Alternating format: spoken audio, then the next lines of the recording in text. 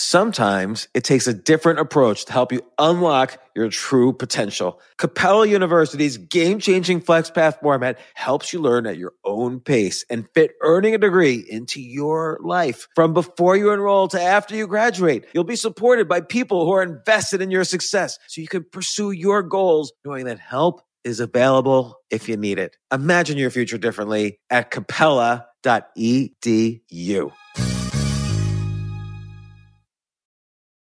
As a person with a very deep voice, I'm hired all the time for advertising campaigns. But a deep voice doesn't sell B2B, and advertising on the wrong platform doesn't sell B2B either. That's why if you're a B2B marketer, you should use LinkedIn ads. LinkedIn has the targeting capabilities to help you reach the world's largest professional audience. That's right, over 70 million decision makers all in one place. All the big wigs, then medium wigs, also small wigs who are on the path to becoming big wigs. Okay, that's enough about wigs. LinkedIn ads allows you to focus on getting your B2B message to the right people. So, does that mean you should use ads on LinkedIn instead of hiring me, the man with the deepest voice in the world? Yes. Yes, it does. Get started today and see why LinkedIn is the place to be to be. We'll even give you a $100 credit on your next campaign. Go to linkedin.com/results to claim your credit. That's linkedin.com/results. Terms and conditions apply. This isn't your average business podcast, and he's not your average host. This is the James Altucher Show on the Choose Yourself Network. Today on the James Altucher Show. Reflection turns experience into insight. And so, when you hear people say, James, experience is the best teacher, they're good people, but it's not true. If experience were the best teacher, everybody would get better because everybody has experiences. I know a whole bunch of people, they're getting older, but they're not getting better. Evaluated experience is the best teacher. In other words, I spent an hour with James. Now, what did I learn? What did he give me today that I can apply to my life? And so what happens is preparation gets you in the game, and reflection makes your game better. So it's kind of funny. We were talking about games and sports earlier, and the way to get better at any sport, people have a hard time analyzing their victories, but they analyze their losses, and that's how they improve. You could potentially learn just as much analyzing your victories, but people their minds are not set up that way. You really learn analyzing your losses. Well, that's very true. And, life is full of missteps and setbacks. And really, the question is not, don't tell me about your losses, tell me about your lessons. If out of every loss you can pull out a lesson that helps you to get better, then it was a good loss.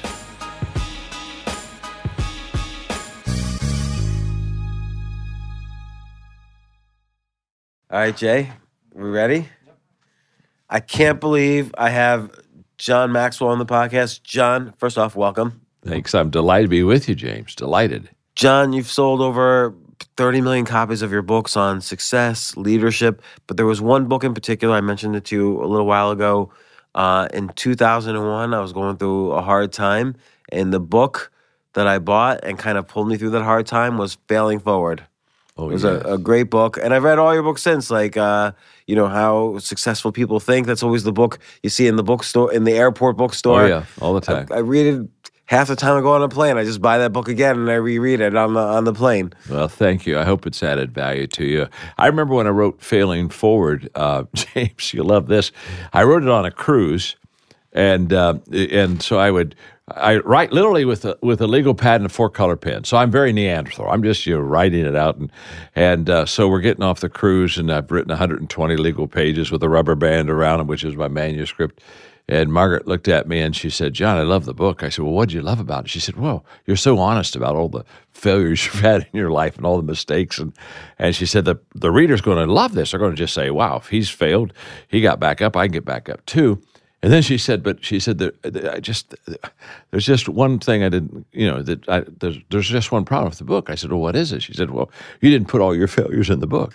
She said, I see a series coming on, Failure 101, 201, 301.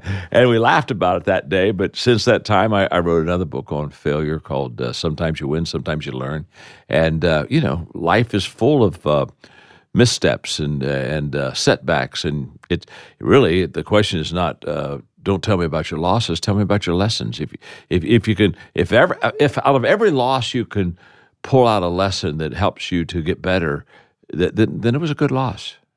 Do you think? What inspired you to? Well, first off, we're here to talk about your brand new book, which is an excellent book, Leadership. But what inspired you to write Failing Forward? I just have to know because this was such an instrumental book in my own life. I can tell you exactly what happened. I was a very young leader, and I was speaking at a conference, and it was a 2-day conference, and each speaker had a half a day. I happened to be the last of the 4. And so the first day, both of the leaders spoke about all their success and just all the good things they were doing, and it was nice. And the next morning, the next leader talked about success, and by about mid-morning on that second day, I was tired of success. And I just thought, are these guys, I mean, it was kind of like they never missed and they always did well. And I could just feel the whole audience, or not a big, it was maybe 1,200 there. I could just feel the gap was getting too big, James, between the speakers and the audience. And what they were saying was getting a little bit out of reach for everybody, and everything was getting to be like a little too far. And there was a disconnect. And I said to myself, I thought, wow, they don't need to hear more success. They don't need to hear all the good things I've done. So over lunch, I took my legal pad and got over in a corner, and I just started writing down on this legal pad all the mistakes I'd made and mess-ups I'd had and failures in my life. And in fact, right at the top of the legal pad, I scribbled this out: flops, failures, and fumbles. And I got up and I said, I'm just going to talk to you about flops, failures, and fumbles. You've already heard enough about success. I don't think I could add to that. But let me talk to you about all the stuff I did that they weren't good decisions and how I had to do U-turns. And so I started speaking, and this crowd came alive. The energy came into this room, and by the time it was done, I mean, we were on the same page, and they were on their feet, giving me a standing ovation, and they're back there, back then it was tapes, and they're back there buying the tapes and the whole process. And I just watched the crowd, and that day I said to myself, I never want to separate myself from the people I talk to. And I don't want fans, I want friends. And I want to be able to be where they are. Because what a leader does is a leader has to find the people before he or she can lead them. And I want to connect with them. And I want them to see me as I really am. And, I'm 71 now, and people look at the success, James, and sometimes they make me way much bigger than I really am. And I have my greatest, if I could have one thing in my life, you can't do this, but if I could have one thing in my life, I like everybody to see me 45 years ago, because it wasn't very good. And they would be greatly encouraged. I think success, if it's all you talk about is your success, I think, first of all, it's not true. I think you lack authenticity. But I think also you put a big gap in between you and the people that you're trying to help. And I found that you can't help people with big gaps. They've got to let you walk with them, and you got to hear them, and you got to care for them.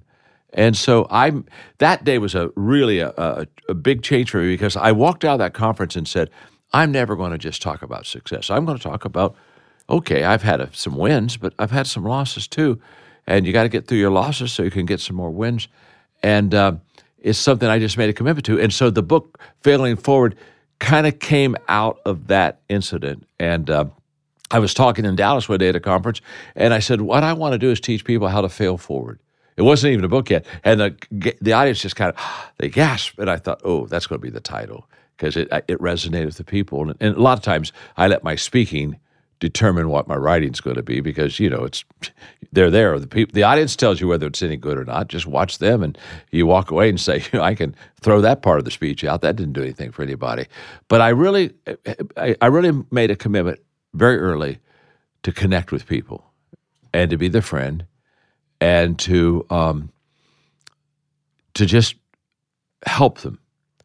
And you really can't help. I can't help people if I just talk about my success. I can help people when I say, I've been there. I got it. Let me tell you how I got through that. You can get through that too. I think they need a friend. I think I see all these kind of business self-help books, you know, a lot of them have similar titles to yours, but the content's very different, but like 5 Steps to Leadership, and you never get the sense these people had to work. You have to work hard to succeed at anything, and when you're working hard, you have to you fail a lot. Like, you know, at any sport, for instance, if you're going to be the greatest tennis player in the world, you're going to lose many more tennis games than anybody else in order to be the best. Right. That's exactly. In fact, I tell people all the time, the only difference between you and me is I've had more losses than you. And the reason I've had more losses than you is I've had more attempts than you. In fact, I have a coaching company. We started this coaching company about 6 years ago called the John Maxwell Team, and it's been very successful. In 6 years, we've gone from nothing, no coaches, to I think about 22,000 coaches now in 150 countries around the world. So I mean, it's done really well. And in this, and so people ask me all the time about this company and how did we build it. And we have what we call a cycle of success, and the cycle continues. It's a cycle; it just keeps going around and around. But at the beginning of that cycle is you test. You're always out there testing things. Well, if you're testing a lot of stuff you've never tried before, there's a lot of failure. So it's test, fail, learn, improve, re-enter. What's an example of something you've tested? Well, we've tested areas that, I mean, when we started out with our coaching company, we looked at each other and we tried to get a profile of what we were looking at. And so we were going after the wrong people. We were marketing to the people that were interested in it, perhaps. And we were constantly just saying, okay, well, that didn't work. Well, let's try this. And we didn't really have a great pattern to follow because the coaching company that we wanted to build was going to be a coaching company that really allowed the coach to succeed. And we did all kinds of things. We did things like where most coaching companies will say, we want a residual of everything that you do as far as when you get another client. We said, let's not do that. Let's just have a good, fair entry fee, let them get that, and then let them go and let them have the rewards. We don't need to kind of constantly say what part is ours. And Right. and one of the things we said is we'll take greed out of the picture. We just won't be greedy. Let's serve the people and add value to them. But we always are trying things, and some of them work and some of them don't work. And we're very quick. When we have a successful conference, for example, Paul Martinelli, our president, he's always having his team developing a sheet during the conference. I mean, we'll have 4,000 coaches, and when they're done, they'll have 50, 60, 70 things that didn't go well, that could have gone better, things that we need to change. And you know, I think so many times today's success is a detriment to tomorrow's success. And I think that what we have to do is value and value our success, but in the process, evaluate it and constantly keep improving and getting better. So you know, it's kind of funny. We were talking about games and sports earlier, and the way to get better at any sport, people have a hard time analyzing their victories, but they analyze their losses, and that's how they improve. You could potentially learn just as much analyzing your victories, but people their minds are not set up that way. You really learn analyzing your losses. Well, that's very true. I was having the John Maxwell Company, we have what we call an executive circle where every month I interview a CEO. And so these executives are in on the call and 20 minutes of best practices from the CEO. Then I do some leadership application out of that best practice, and then I ask questions. And so I was talking to a CEO on the phone in this executive circle, and so I said, let's talk about your failures and your mistakes. I mean, let's talk about do-overs. If you could go back and do something over, what would you go back and do over? Pick one thing that you would do. And his answer just, I think, shocked all of us. He said, well, first of all, I've made a lot of mistakes. I made a lot of bad decisions, had a lot of failures. But I don't think I would go back and do over any of them. And it got real quiet on the phone. And he said, because I just learned so much from my failure. And it developed so much character within me. He said, I don't think I would be the person I am today if I wouldn't have had those failures. And so he said, I'm grateful for them. He said, now, it doesn't mean I want to go back out and make another bad decision, I want to fail again. But he said, it really, where I am today is a result of learning from those experiences. And if I wouldn't have had those failures, I wouldn't have had those lessons. And if I wouldn't have had those lessons, I wouldn't have been the person I am today. And I thought, I love that. I think it's very insightful, and I think it's very truthful too. And This I see this as a theme in a lot of your books, including this one. It's a theme in a lot of your talks that I've been able to watch. Just kind of, failure and vulnerability is a way to connect to people, to relate to people, and I think you do that very powerfully. Now, let's talk for. We're going to go back and forth between leadership and other things. So your latest book is Leadership, which is a great title. Again, I think one theme that I've gotten from your work over the years is giving yourself permission to fail and then move forward. Yes, failing absolutely. forward. And the permission aspect is what was kind of the game-changing moment when I realized that in your book. And then the other thing is, in your leadership books, there's a lot about always deliver value, always be thinking of not, and this comes into conflict with a lot of discussion about leadership. A lot of leaders think, I need to have a really great vision about the world and be eloquent about communicating that vision so people get excited, kind of the charismatic leader. But I think your approach has elements of that, but is a little different in that you're very focused on delivering value to others first. And you even say some of your mistakes in the past were when you were trying too hard to get people to buy into your Absolutely. vision of success, as opposed to really asking people what is going on in their lives. That's very true. I'm glad you brought it up because I believe that the first responsibility of a leader, James, is to make things better for people. I mean, that's what leaders do. Everything rises or falls on leadership. If leadership is good, everything rises. People get better, countries get better, schools get better, life gets better. If a leader is not a good leader, everything falls. That leader pulls things and people down. And one of our nonprofit organizations, Equip, we do transformation in countries. We go into a country and we teach values, because what we learned is if we teach people values in small groups and round tables, really they begin to live out those values. They become more valuable to themselves and to their community, and everything begins to lift. And so we've got 22 presidents of countries with invitations to come in and do transformation with them and for them and help them through that process. And we go in very simple, and that is, we are coming in here to add value to you. In fact, my little theme is, I add value to leaders who multiply value to others. And my first responsibility as a leader is to give. And so when we're talking to presidents of countries, and I'm with them alone, I wouldn't do this in front of other people, I just ask them very simply, are you adding value to your people? Because you're the leader, are the people better off than before you were a leader?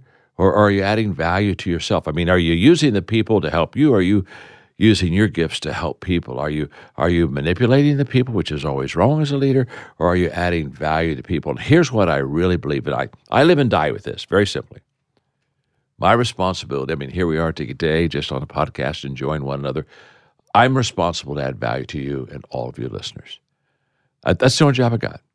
And if we got to talk about the book a little bit, and it adds value to everybody, then it's a win. But you're my priority. In fact, in partnerships in our companies, we write the first part of partnership. We say, we put your agenda above ours. And that's how we do it. Because what I believe is, if I go in adding value to other people, I believe I go in with the right reason and the right values and the right motives. And I happen to believe that brings a return. It comes back. But most people are concerned about reaping. I hope something good happens to me today. I hope I get a good break today. And my success is basically, did I sow seeds today in people's lives? Well, and they're related too. Like if you do so, like I had a professor once who told me something very similar. He basically said his success as a professor was not how many papers he had published, but how many papers his students ended up publishing. And he was just a beloved professor. Like everybody wanted him as a professor. And it's a similar type of approach. And yet that's how he measured his success. Absolutely. And James, you and I both know when somebody wants to add value to us versus when somebody wants to take value from us. We know it shows in their actions. It shows in the spirit and the attitude and the way they interact with us. Well, And so, I don't think I know, actually. Like, I think I'm a very poor. I used to think, like most people, I used to think I was a very good judge of people. Now I think I'm not such a good judge of people. Like, how would you know, kind of, when meeting someone, oh, I don't know if this is the person I want in my inner circle or not? when I spoke a few years ago to the United Nations, I did the opening session of the United Nations, 2 hours to all the ambassadors. Wow. And of course, we're dealing with different cultures. I mean, what can I say about leadership that will connect with everybody? And so for 2 hours, I shared with them that there are 3 questions that followers ask of their leader. Doesn't matter what your culture is, doesn't matter what age of life, 3 questions that you go anywhere, a follower is asking of their leader. And the question number 1 is, do you like me? It's just has nothing to do with your leadership. Do you like me? Do you care for me? The second question is, can you help me? And the third question, can I trust you? Now, isn't it interesting? 2 of those 3 questions about leadership have nothing to do with my competence as a leader, have everything to do with, do I care for you, and am I a person of good character? And as I taught for 2 hours, I said, basically, the first thing I've got to do as a leader is I've got to establish myself as a friend, and I've got to establish myself as a trustworthy friend. Now the question is how competent I am to take them further. And of course, I write books to help people become more competent as leaders so they can take people on a further journey. But what I know is this: the average person out there, if they spend much time with you, they really know if you care for them or not. They really do know. And if you care for them, they move towards you. And if you just care about yourself and you're a leader that basically uses people, they move away from you. And I call that just the intuitive drawing of people. They intuitively draw themselves to people that care for them, and they intuitively back up. They may not even know the questions, but they know the sense and the feeling that I want to be with them, or you know what, I don't want to be with them very much. But I think that's a discipline too, in that sometimes we are attracted to the people who might be toxic in our lives. We want somebody to like us who doesn't like us, so we try extra hard to get them to like us. And I think it's a training to kind of not have that mindset. Well, I think it is too, but I think naturally, intuitively, most of the time, people who really care for us, we know who they are. And I even think people in dysfunctional relationships, even though they're in them and sometimes seem to be caught in them and can't get out of them, I think they know and long for somebody who loves them unconditionally, somebody that truly values them, somebody that truly believes in them. And I think this is where a leader begins. I think a leader begins by, 1, leading themselves correctly. Leadership starts with me, not with others. And then, once I do that, making sure that every day I just want to add value to people. And again, for 45 years, that's all I've done. My mentor, Les Parrott, who had written 6 books, I had never written a book. And you know what, James? I didn't even have a desire to write a book. That wasn't on my list at all. And I asked him one day, I said, Les, why do you write books? He said, well, I want to extend my influence beyond my personal touch.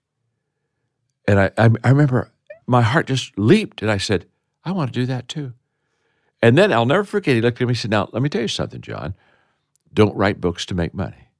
He said, you won't sell that many books in your life. He said, just write books to add value to people. Your mission is to add value to people. Don't worry about the money. And I started writing books for that reason. I still write books for that reason because I don't need any more money.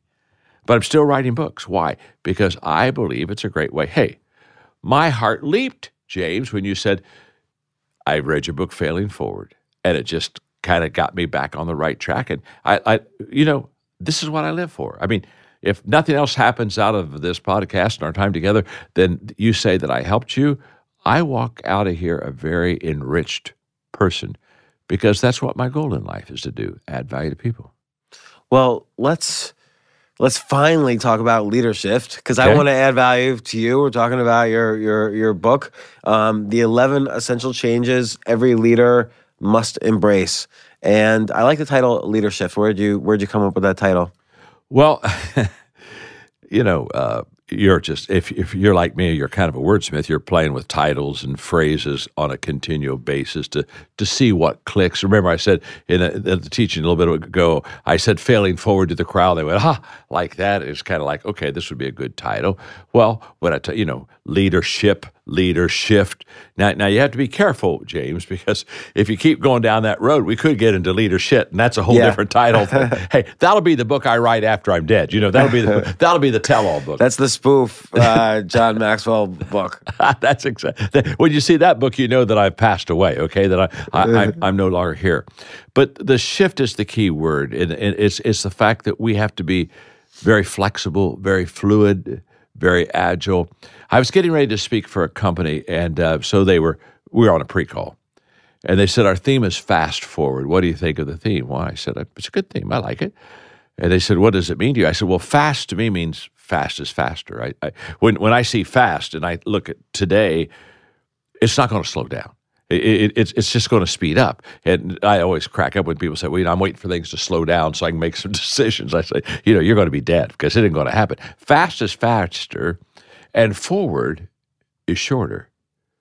Forward's more shorter than any other time. When I started off as a leader, you could have a 10-year plan, a long-range plan, and a mid-range was kind of 5, and a short range was 2. Well, I mean, you go around and talk about a short-range 2-year plan. Now they say, gosh, that's an unrealistic long-range plan. So forward has been condensed. It's getting tighter. It's getting shorter than it's ever been before. Now, after I got off the phone with that call, fast is faster, forward is shorter, all of a sudden I began to say, I need to write a book to help people with the speed of things and how they've picked up. If you go back, James, in the 1980s to a bookstore, you wouldn't find one leadership book in the store. They were all management books. You managed your company, and it was, Peter Drucker and all that. It was all management. And then in the 90s, I happened to get in on that wave because I wrote Developing the Leader Within You in the early 90s. But in the 90s, all of a sudden it shifted to leadership because you can't manage speed. And so all of a sudden, instead of trying to keep everything as it was, and so that managers, they didn't want anything to change, they want to keep everything the same, all of a sudden things were moving, and so you had to stop managing, you had to start leading. And so leadership came in. Well, I'm saying we're into another era now, okay? And we're into the leadership area. Now it's the speed of saying you've got to be adaptable, you got to be quick to change. It is a fact that the first one that gets started probably will win the race. I was having dinner one evening with Gail Devers, who, of course, in Olympic track history, female track history, she's kind of like the top. And I think she won medals in 3 straight different Olympics. So, I mean, that's a pretty good span. We're having dinner, and she's training for her 4th Olympics, and she's literally running speed timed races against girls young enough to be her daughter. So we're having a great conversation. She had read my books, and we were having a wonderful time talking about leadership. So I thought I'd have some fun with her. I said, Gail, I've been thinking about this all evening. I think if you and I ran a 100-yard race, I said, I think I could win. And she looked at me in total disbelief, And in fact, she looked at her husband and said, did you hear what he just said? And then, of course, James, she looks back at me and she sees this fat Pillsbury Dough body of mine. And it's beyond all comprehension that somebody would say that they thought they could beat her in a 100-yard race. And I'm just watching her, kind of the competitive juices are kind of starting to bubble up. And she said, you're really kidding me, aren't you? I said, no, I'm not kidding, Joe. I said, I've been thinking about it all dinner. I really believe I could win a 100-yard race with you if you gave me an 80-yard head start. And she started laughing. Well, yeah, okay, a 80-yard head start. First of all, James, I really wanted to say a 70-yard head start, but I wasn't sure I could do it. Right, probably 70, somewhere between 70 and 80 is the line. Yeah. I thought 70, she might be able to beat, but 80, this fat boy can roll over. I can get there before she can get there. And of course you can win the race if I give you an 80-yard head start. And the principle is very simple. It's not the fastest person that wins the race. It's the one who gets started first. So hang on. Again, when I started leading, You had the advantage if you could see more than others see. That's the vision. That's the big picture. More than others see has been replaced with the word before others see. And I wrote this book because the leaders that are going to win with their teams are the ones that are quick and see it fast and move quickly. And I in the book I talk about these are changes that are coming for you. I want you to know these are shifts that you got to be able to make so that you can seize the moment and take advantage of it. And that's kind of the catalyst and the foundation of the book. And you talk about many of the shifts that are happening now that, leadership is changing. But leadership has always changed, but now it's changing faster. And, what do you see as some of these shifts? Well, first of all, the foundation is basically this. There are shifts to be made. So whatever you're doing as a leader, don't get comfortable. You haven't arrived. There's no such thing as an arrival. In fact, I honestly believe there's no such thing as a finish line. But you haven't arrived. And so therefore, understand that whatever you're doing, it can be done better. It can be done differently, that there's always an answer. There's usually more than one answer, and that you need to be very, very flexible in your leadership. You see, you never lose your values, and you never lose your purpose, but everything else is negotiable as you get there. And you make the transitions and the changes in the process because you know this is going to help me. You never at the beginning can see the whole picture. But you don't need to see the whole picture. You just need to see the first part of the picture, and you need to get started. So in this book on Leader Shift, I talk about changes that I went through, and here's why. Most leaders are going to have to go through those same changes at some time in their life. What happens to us often is if we don't have an awareness about those changes, we get blindsided by them. And when we get blindsided by any kind of change, the first response of a person is to stop and do nothing. And that's the last thing you want to do as a leader, because if you stop and do nothing, someone else has started and doing something.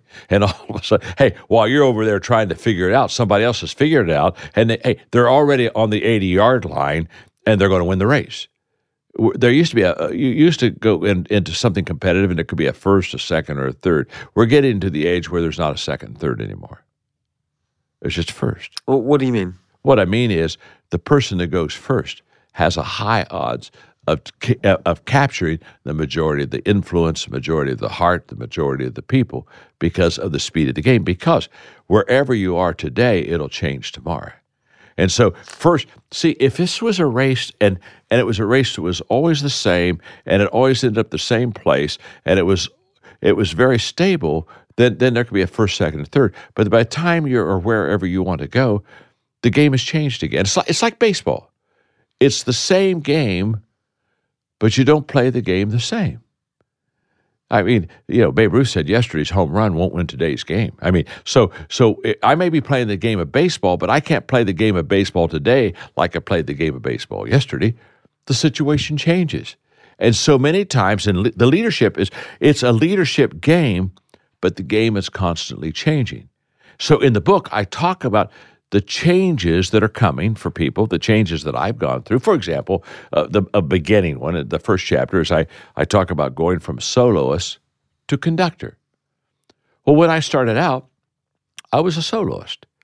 And basically the people I brought onto the team, I brought them on the team to help me, to be on my team, to buy into my vision, to support what I've got going on, but it was all about me, and so they were kind of the backup chorus, they were the orchestra, and they were enhancing everything that I was doing, but it was about me.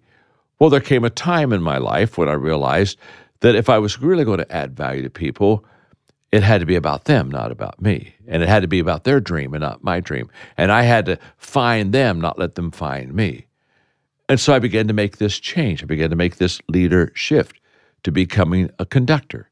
And now my job is to bring the best out of the other people, knowing that if I bring the best out of others, it'll come back and they'll bring the best out of me. And I think, again, that's a large theme of a lot of your work, and you just keep on enhancing it in different ways. So, like, for instance, in this book, you have the chapter about, promoting teams of diversity. Yes. more about diverse thinking. But the idea is that it can't be about everybody being a yes man to you. People have to have their own thoughts that they're bringing to the table that you learn from, and they're able to express their thoughts. You see, when I start off, that's very true. When I start off, that's a major shift. As a leader, it was all about how can I get my ideas and my thoughts over to the people. And so, kind of sit down and listen. Here's where I am. This is my vision. Here's what I'm thinking. And I would give it to the people. And, there'd be a certain amount of buy-in, and off we would go. But because I didn't understand diversity, and well, first of all, when I started off, I was just a young leader and insecure, and I was just wanting to make sure that I could even decently lead.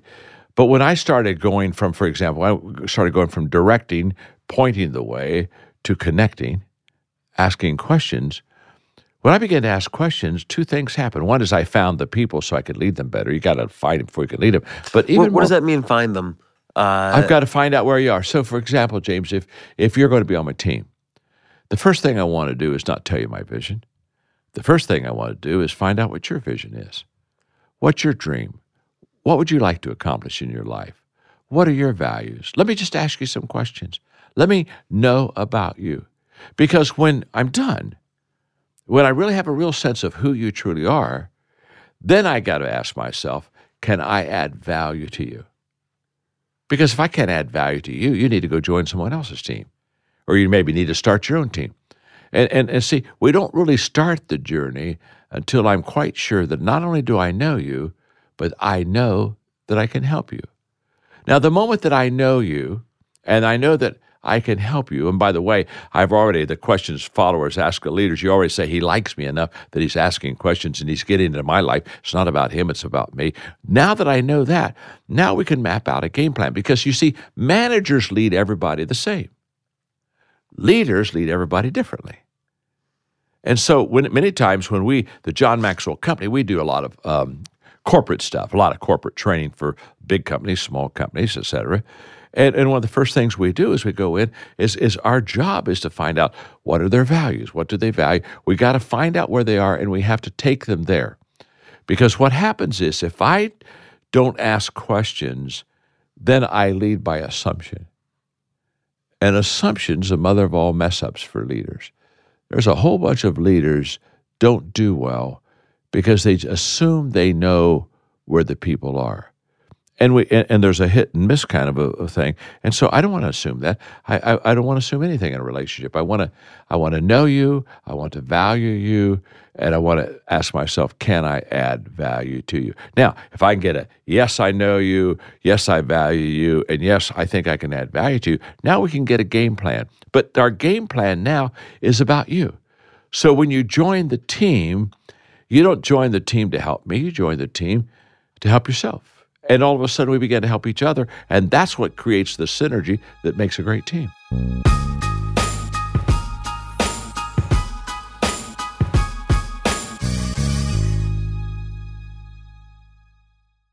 Yes, it's totally true. Airbnb has changed my life. If anything, they have made my life so much better. Like, I used to live in Airbnbs. I lived in over 100 or 200 different Airbnbs over a 3-year period, and I loved it. I became a really good guest of Airbnbs, and I got to know lots of hosts. So when I initially owned a house, of course, the first thing I thought was, I'm going to turn my house into an Airbnb because I travel a lot. So why leave my house unused when I can make a side income by letting others Airbnb my house or come to stay in my house as guests? And having my own Airbnb or being a host for Airbnb has allowed me to do just that. And I've met other hosts. I've actually spoken at Airbnb's host conference. I think it was in 2017. I met so many just nice hosts. It's a great community. And I love, turning my own home into an Airbnb. Like, I'm traveling to Austin next month. My home's going to be an Airbnb while I'm away, and I'll stay in an Airbnb. I'd rather stay in like a 3-story house Airbnb than in one tiny hotel room in the middle of Austin during South by Southwest. So listen, while you're away, your home could be an Airbnb. Many people host on Airbnb, but there are people who are just letting their house sit empty, who've never thought about it or didn't realize their space could be an Airbnb.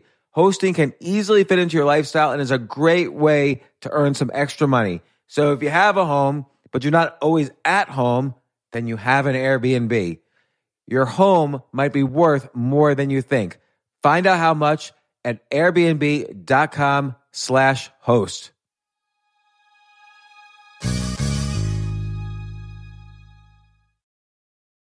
Looking for a rewarding, life-changing opportunity that enhances the lives of children in your community?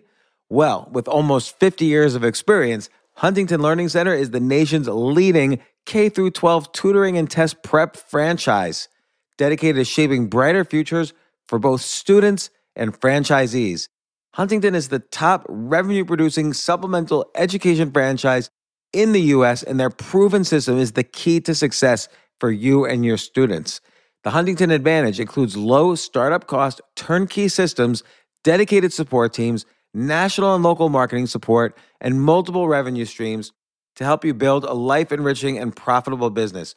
No education experience needed. In today's environment, the need for tutoring has never been greater. When you become part of Huntington Learning Center, you're filling an urgent need in the growing $5 billion supplemental education industry. To learn more, visit huntingtonfranchise.com. Make a meaningful difference, pursue your dreams of business ownership, and be a positive force in your community. Don't wait. Visit huntingtonfranchise.com today.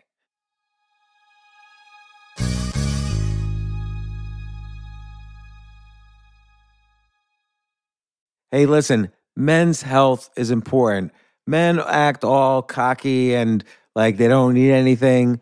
But the reality is, as you get older, there's some things you need. And it often feels like we're too busy to take care of our health problems. Like, I'd rather do anything than go to the doctor or the dentist or the pharmacy or whatever. But now you don't have to waste your time if you use Hims. Hims, H-I-M-S, Hims is changing men's healthcare by providing simple and convenient access to science-backed treatments for erectile dysfunction, hair loss, weight loss, and more. The entire process is 100% online, so you get a new routine of improving your overall health faster. Jay, you listening to all this? Yes, I definitely gonna use Hims from now Not on. that you need it. You're young and healthy. James, I'm 35. You're getting there. You might need it. Who knows? But if prescribed, your medication ships directly to you for free and in discreet packaging. No insurance is needed. You can manage your plan on the Hims app, track progress, and learn more about your conditions and how to treat them from leading medical experts. Start your free online visit today at hims.com/James. Could you imagine that? There's a whole section just with my name on it. hims.com/James. That's how much I am representative of the kind of person who needs Hims. That's HIMS.com/James for your personalized treatment options. HIMS.com/James. Prescriptions require an online consultation with a healthcare provider who will determine if appropriate. Restrictions apply. See HIMS.com/James for details and important safety information. Subscription required. Price varies based on product and subscription plan.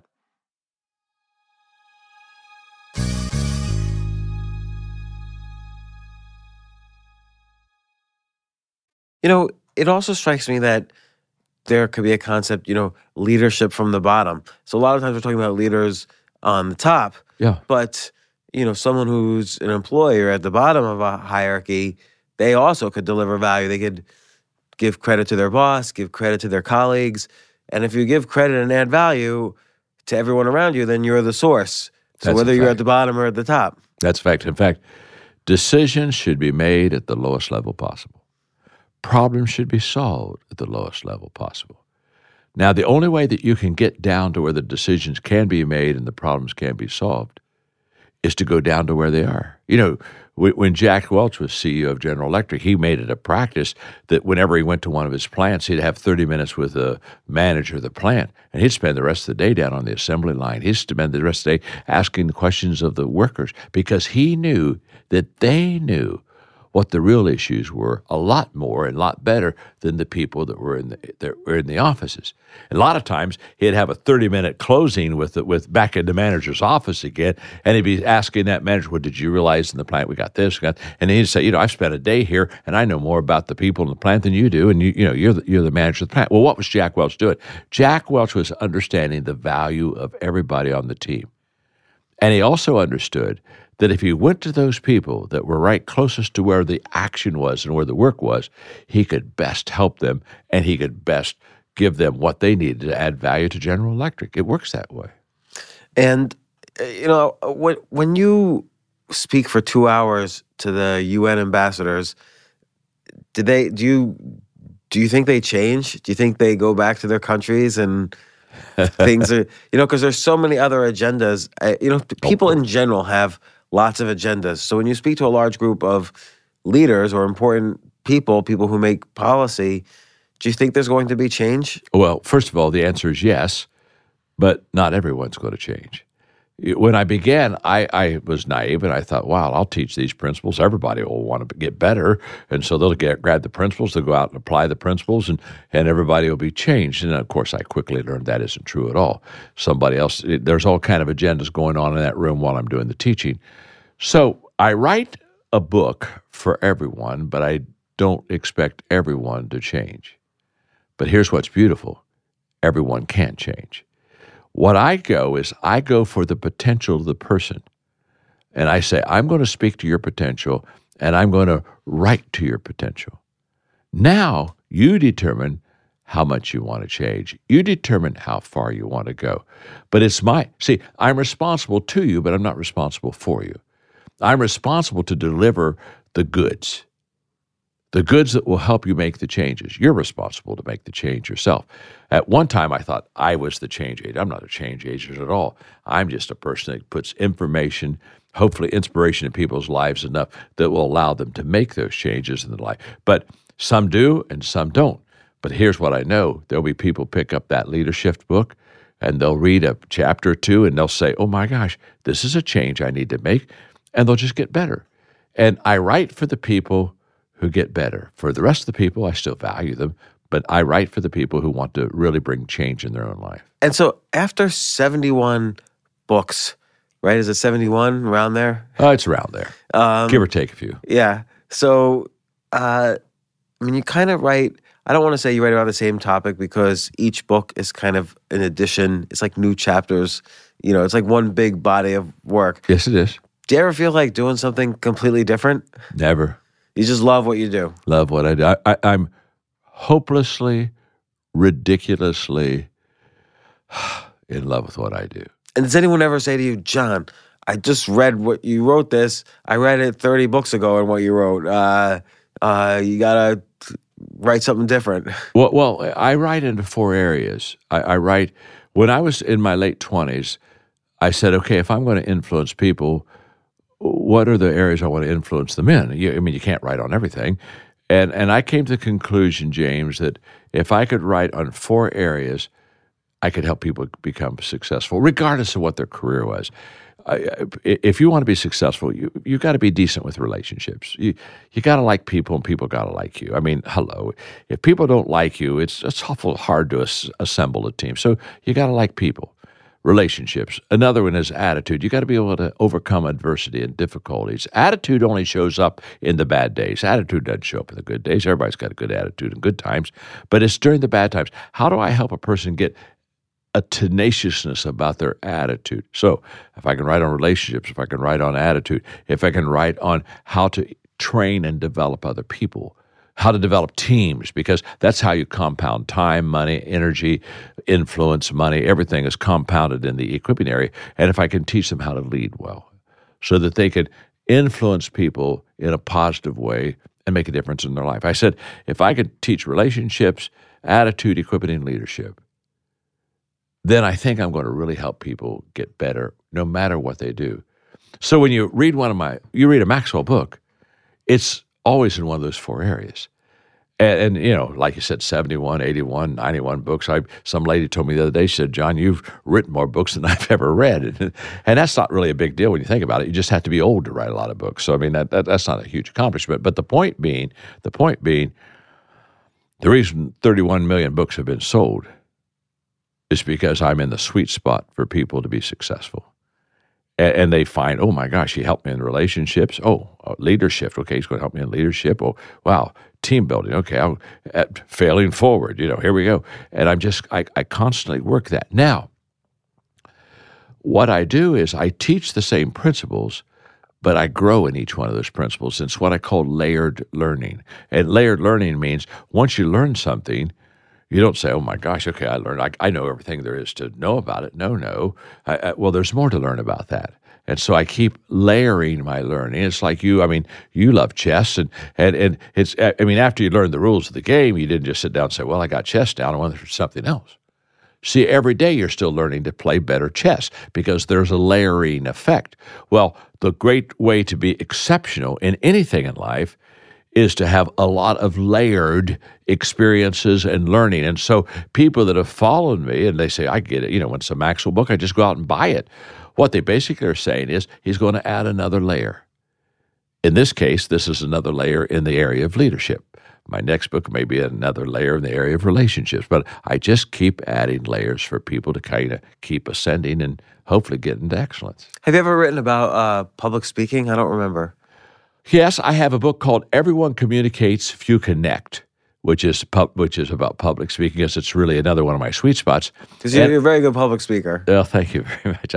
I love speaking, and I have another book in the future that I'm going to write on communication. So yes, it's an area that I love, and so I'm going to. When I gave you what's interesting, when I gave you REAL, the real, people say, well, where does communication come in? And I tell them all the time, it comes into leadership and it comes into equipping, because you've got to cast that vision. You still got to connect and communicate with people. Maybe you should change it to clear instead of real. There you go. So clear, I could have the communication part. So. James, I want to give you credit. I play Scrabble also. Oh, do you play Scrabble? I love word games. Do you ever play Word Shaker? I like Boggle. Yeah, I love Boggle. Yeah. Oh, sometime let's play Boggle. Yeah. I mean the big Boggle, not the little stuff. Yeah. I love Boggle. I love word games. But you're right. I just go from real to clear and put communication on it. Yeah. See, that's why I hang around with smart people like you. And so I'll give you credit. I won't give you any royalties, but I'll give you credit. How's that? Huh? That's good. That's fair. You were telling me the John Wooden story before. So John Wooden, you wanted to have a kind of a mentoring relationship with him when he'd be the mentor. Maybe describe that story real quickly. Yeah, well, I'll be glad to. Almost everybody that's listening to us right now either has a mentor or would like to have a mentor, somebody that could take them to another level. And what I tell people is, if you want a mentoring relationship, you've got to always understand the bookends of that relationship. There's a front and there's a back, and let me give them to you. On the front end, the first bookend is preparation.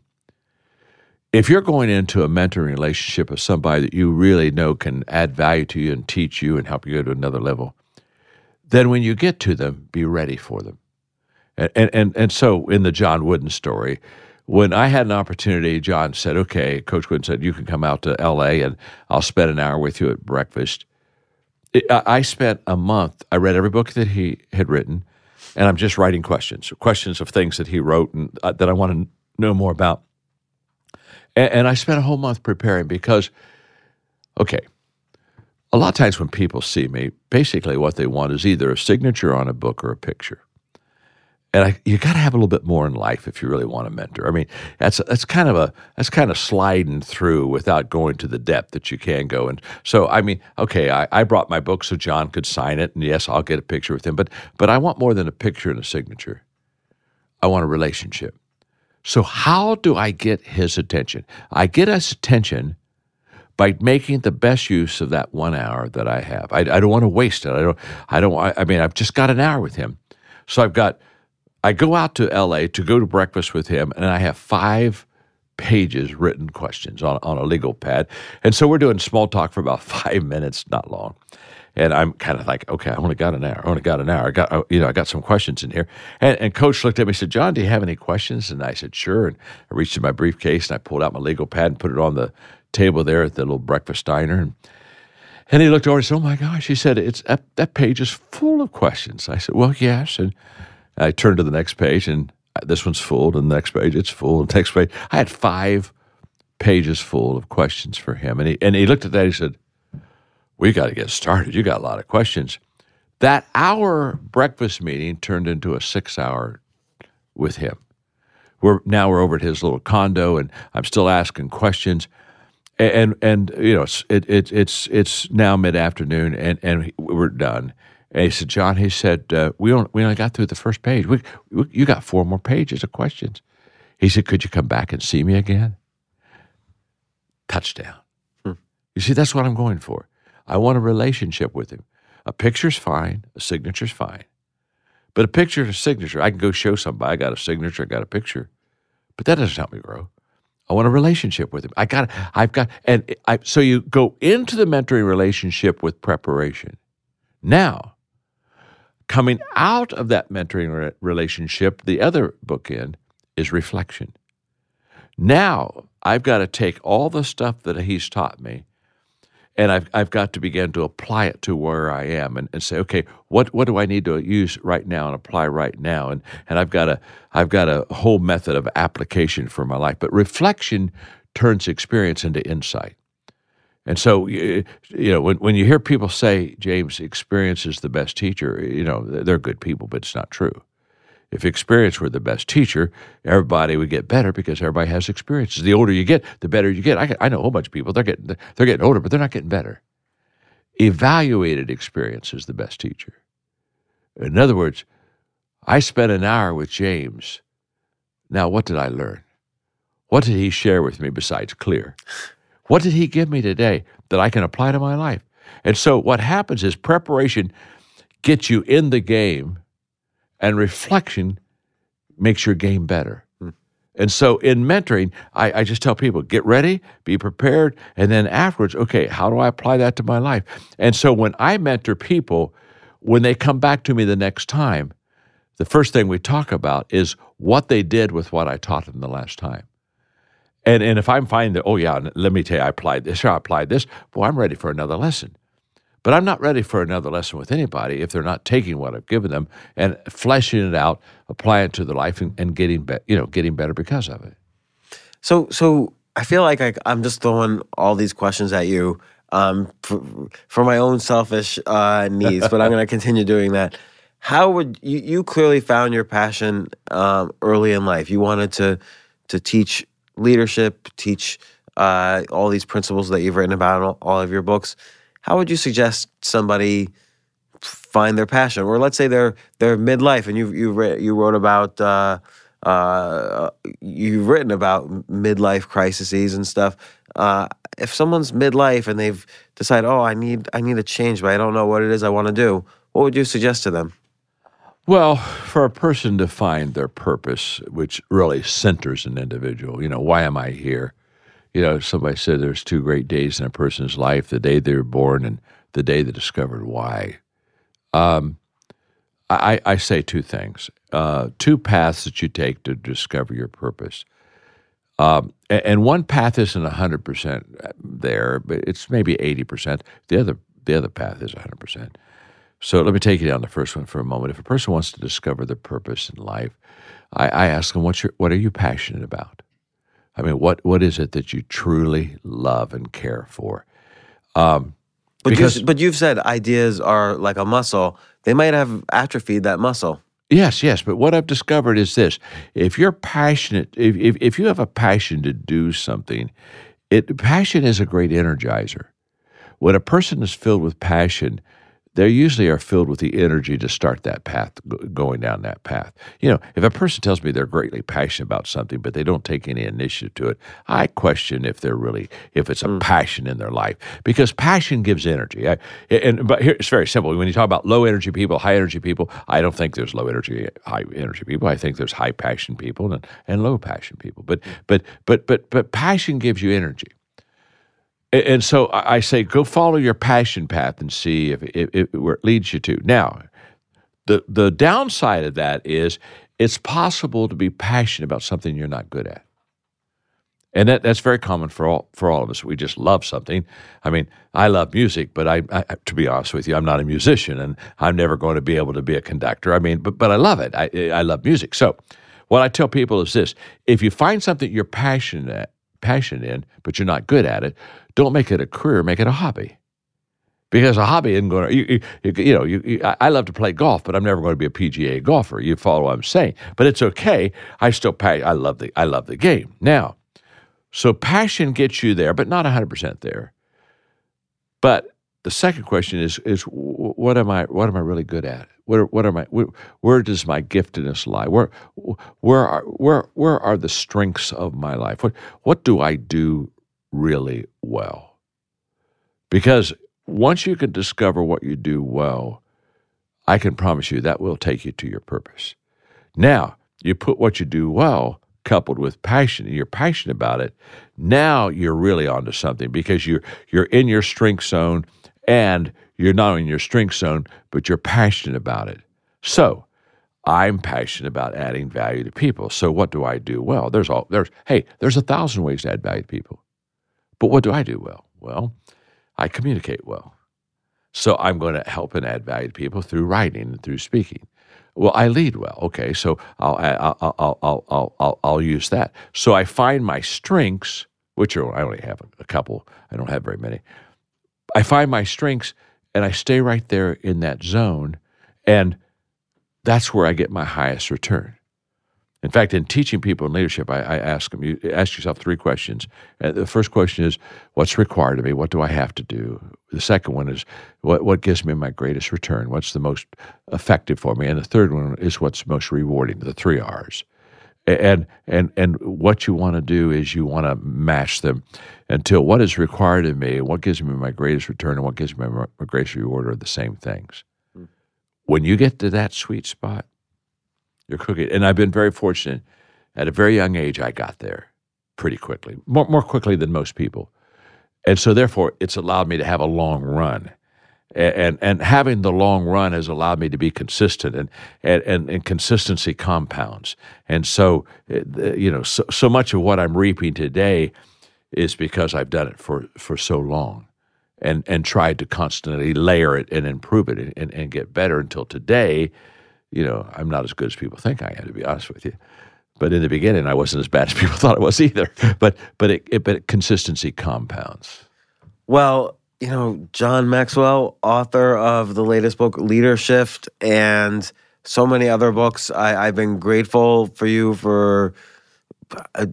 I first heard of you 18 years ago, and I've been grateful ever since. I've read many of your books since then, since the first one I read, which was Failing Forward. And it's such an honor to have you on the podcast. I'm really grateful you came here and spent some time with us. Hey, James. And Leadership, the 11 essential changes every leader must embrace. A very powerful book. I highly recommend people read it. And I've been enjoying watching your talks on YouTube as well. Well, I hope you enjoy them, and if you want to know more, just go to johnmaxwell.com, and you'll see more than you really want to see. But anyway, thanks for having me.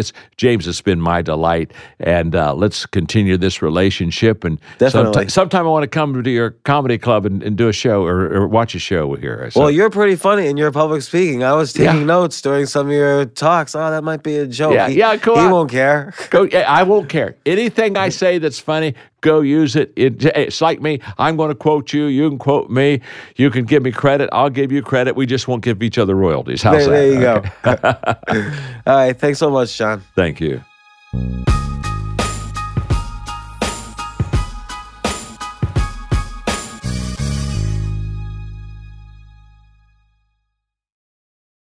Luxury is meant to be livable. Discover the new leather collection at Ashley with premium quality leather sofas, recliners, and more, all built to last. No matter how many spills, scuffs, or pet-related mishaps come its way, the leather collection at Ashley is made with the durability you need for the whole family. Shop the new leather collection at Ashley and find chairs starting at $499.99 and sofas at $599.99.